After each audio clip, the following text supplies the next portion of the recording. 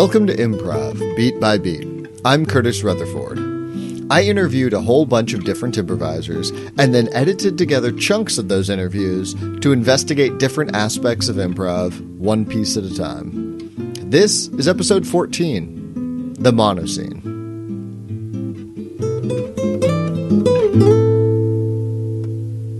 This is really part one of a two-part episode on different forms. The first episode focuses on the monoscene and how it was developed. The next episode will go more into other forms and how they're built out by a director. A monoscene is, as the name would indicate, one long scene with no edits. This removes two of the main tools that you use to heighten in other forms, especially the herald. You can't time dash, and you can't do analogous scenes. In its place, you can often build up the setting more clearly and spend more time focused on each character, really establishing their game and finding what's fun and blowing it out. It's one of my favorite forms to do because it takes away some of the math of a herald and forces me to do that math in the back of my head, subconsciously, while I just focus on existing as a character and reacting to and labeling the other characters on stage. First up is Kevin Mullaney. We'd been talking about different forms he had worked on, and we're discussing the difference between an improv teacher and an improv director. Can we kind of break apart a form that you've worked on and talk about maybe like a little bit of the evolution of how it became what it eventually became? And I know probably a lot of it has to do with whoever the cast is when you're first working on it. But like, what's a form that you particularly like enjoyed kind of directing and finding that and tweaking? Well, definitely the monoscene comes to mind. Yeah. And I feel like that's the one that I had the most input into. Yeah. So years ago, when I was still in Chicago, I was helped produce and was like the assistant director on a show called Naked. And it was a 2-person, 1-hour improv scene, basically. Jimmy Crane and Stephanie Weir. I don't know if you know Stephanie. You've probably heard of Jimmy. And it was perceived as an extremely difficult thing at the time. I don't know of anybody who had ever done a 30-minute 2-person scene, like one scene, one set of characters. I'd never seen that before. And so we purposely sort of decided upon this structure because it seemed really hard. You know, I think it's less intimidating today. I think there's a lot of people who would go, okay, let's try it. Right. But at the time it seemed very strange and intimidating. So that was kind of in the background of my head with it. Also, I had done a Chekhov play, part of a class, an acting class years ago, and brought some ideas from that into a process that we were working on called Mobius American Theater. Okay. And that was an improvised play. And so I got excited about these longer scenes where people would enter and exit. And when I first came to New York and I was teaching for the UCB, almost right away I started directing shows, and one of them was this show called Individually Wrapped. It was these short one-act plays that resembled what became the monoscene, I think, where you would have a few characters, you'd have entrances and exits, and the main thing I was taking from a Chekhov play was this idea that you could have a series of French scenes sort of all connected together, where every time somebody entered or exited the stage, essentially a new scene was happening. You could change the content of the scene or the subject matter. You could change the mood. Everything could change just by one character leaving or coming back.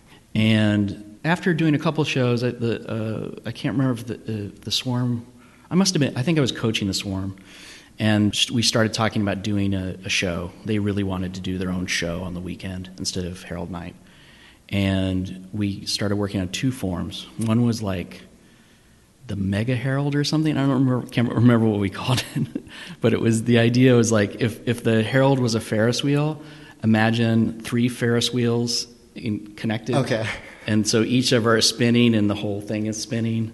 And I don't know we didn't get very far on that. Because I can see that visualization, but how that metaphor applies to a form. It was just like a herald of heralds, or like the biggest, ultimate herald. I don't know. Okay, gotcha. And then we started working on longer scenes. And we got the idea, well, let's do one scene for half an hour, and that's a form. And somewhere along the line, we talked a lot about having an internal structure to it, sort of like herald. And I can't remember, I think it might have been Andy Secunda who coined the monoscene. That was a show that they did for a while, and they did that form for a while. And then I think the next team to really blow that form out was Death by Ruru, when they started doing it in Cage Match. Yeah. You mentioned using like the herald as kind of like an internal structure. What are some of the other, like, very specifically for Monoscene, what are some of the other, like, either internal structures or what are some of the guides that you found are very helpful for a Monoscene? Well, the idea that, let's say you have 5, 6, 7 people doing a Monoscene. So if you have 2 people start the Monoscene and they're doing a scene in a hotel lobby, maybe they are the concierge and one of the bellhops is having a conversation. You can look at that as like scene 1A, and maybe scene 1B is a couple who comes in from out of town to check into their hotel room, and they have a conversation in the lobby before going up.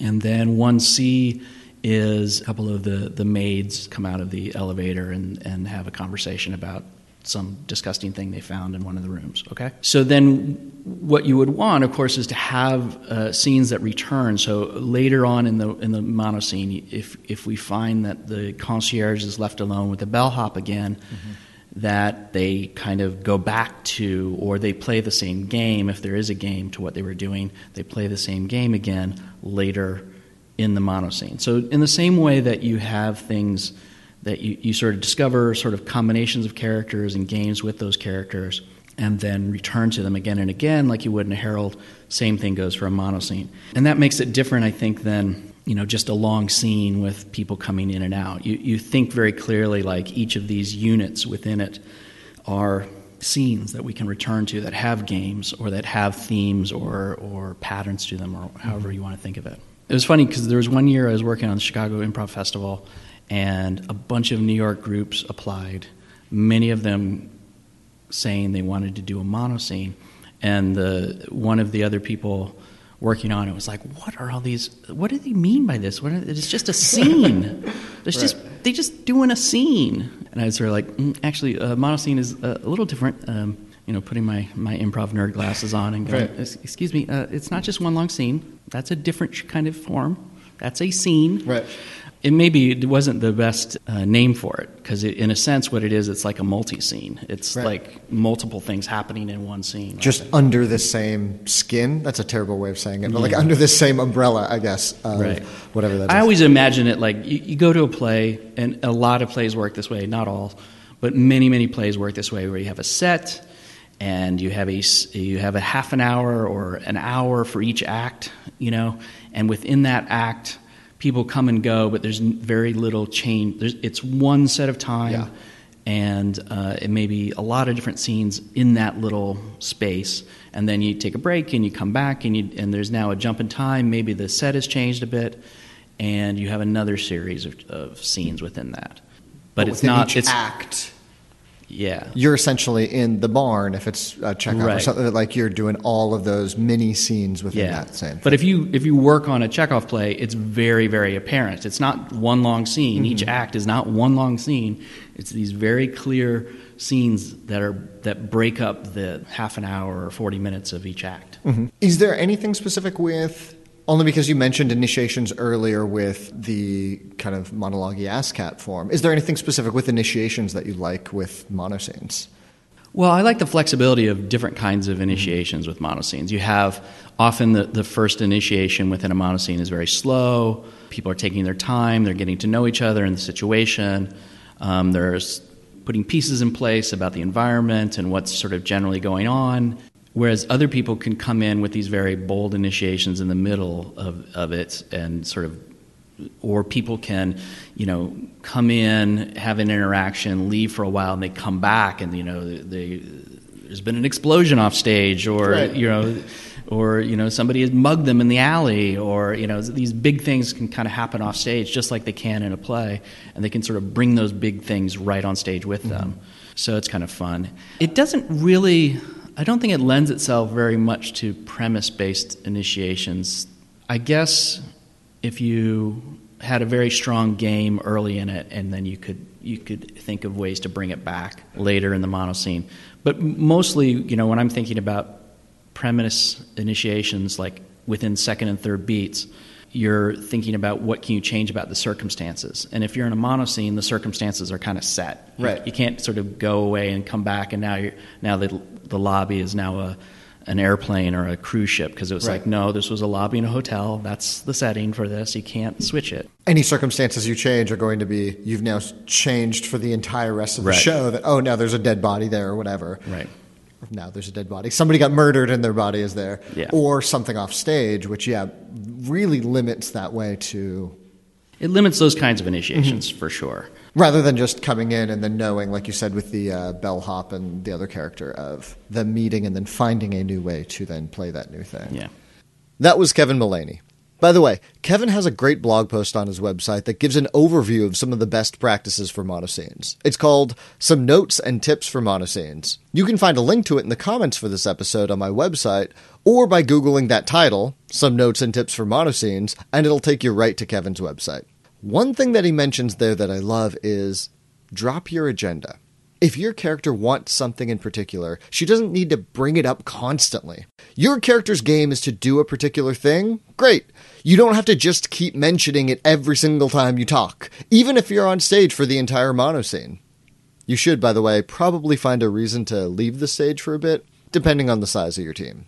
But play your game, have fun with it, and then drop it for a bit while the focus is on someone else's character. This happens all the time in sitcoms. Each character's game is clear and simple, but if some other character is the focus of the scene, the other characters just react to that character without bringing up their own thing every single line. Anyway, check it out on his website. It also has some exercises to try for monoscenes, such as eliminating artificial gaps in dialogue and so on. Up next is Lily Do. We were talking about heralds and how the herald form bleeds into other forms.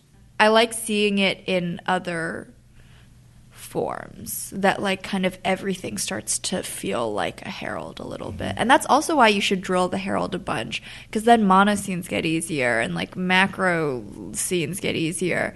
Everything, you just like learn how to feel like how long a scene should be and pacing. Let's talk about some other forms. Like, what other forms do you like doing? Because I agree. I think the herald does give you, in the same way that the pattern game gives you a nice structure for a lot of other openings. Like, when I do Sound of Movement, I want a Sound of Movement that's like a pattern game. I agree. Like, often when I'm coaching for, like, mono scenes, it is, like, make it like a herald. Yeah. Like, try to find that rhythm. Yeah. Are there any other, like, forms that you really like doing and or coaching? I do really like mono scenes. How come? I think it works a totally different muscle. Yeah. To make it be happening in real time at the same place. And I, over the years, have taken like so many monoscene classes. I think I've taken like 2 separate monoscene ASPs over 3 years even. And I feel like every time I take a new one, I'm like, oh, I wasn't good at this before. And now I finally can do this. It's also hard because when I started out, like I had no training in performing or acting. So I think then it's even harder to live as a character. It's much easier to have the safety net of getting edited out after 3 minutes.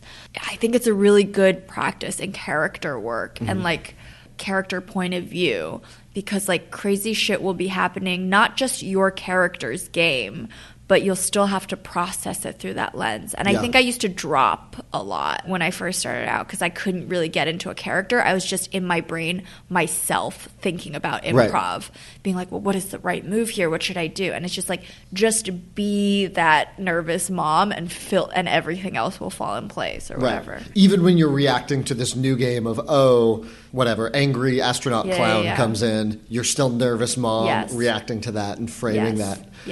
Yeah, and I also like it because we like de-emphasize plot and stuff, which I think is necessary. But in a monoscene, you do need this kind of through line of plot, and it's interesting because it's kind of, it's like us channeling everything we know about like stories and like narrative structure, because like if someone is like set up to die, or if there is this like Chekhov's gun, we kind of like, we can feel it, like that gun needs to go off.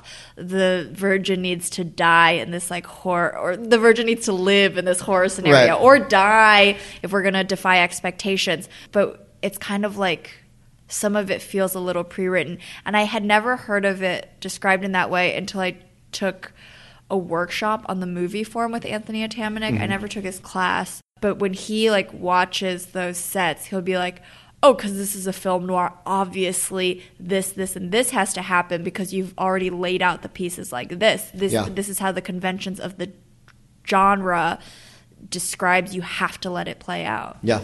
That's an interesting way to think of it. And it feels weird when we don't follow that. Yeah. Because we're all expecting it. Yeah. Oh, it's a Western and there's no duel at the end? Yeah. Why not? Well, it's interesting because we say, like, everything's, like, open and improv, like, you can do anything. And that's true, but I also think it's, like, you can do anything given the certain path that you're on. Follow the path and make choices on the path. Yeah.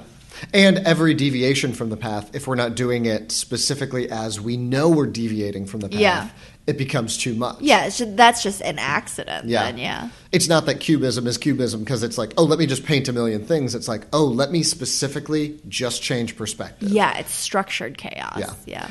Who do you really like watching do monoscenes?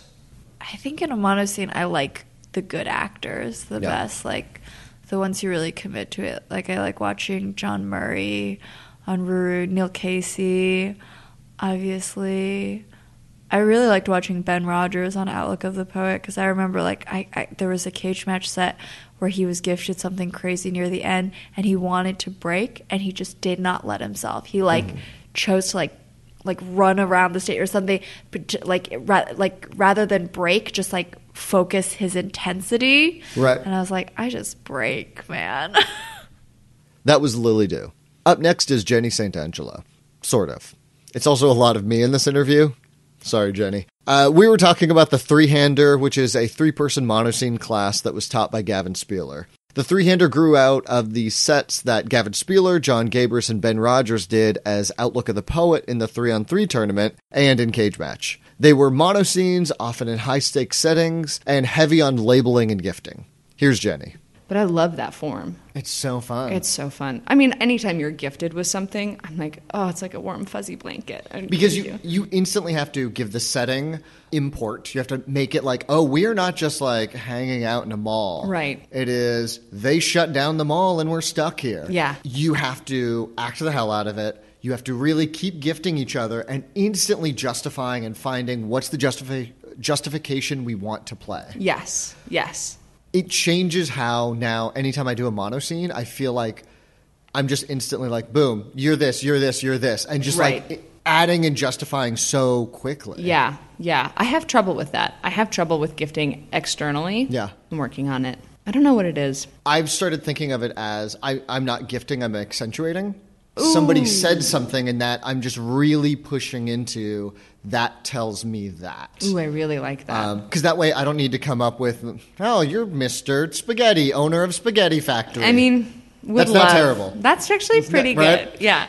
But it's easier if somebody says something like, I don't want to go to the bank. It's like, oh, we know you're too good for the bank. Yes. Oh, just because you own your own bank, right, you'd think you can't go. Right. Okay, Julie Savings and Loan, you don't have to go, whatever it is. Right.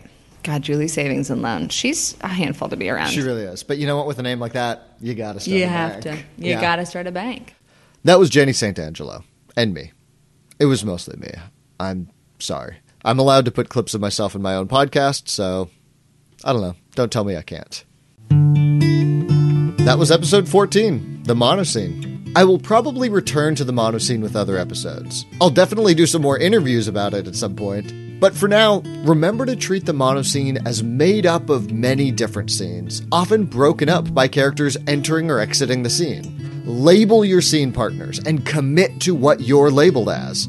Please rate and review the podcast on iTunes, and if you have any feedback for me, please send it to improv@curtisrutherford.com. That's CurtisRetherford.com. Thanks to everyone who has already done so, and thanks to everyone who is part of this episode.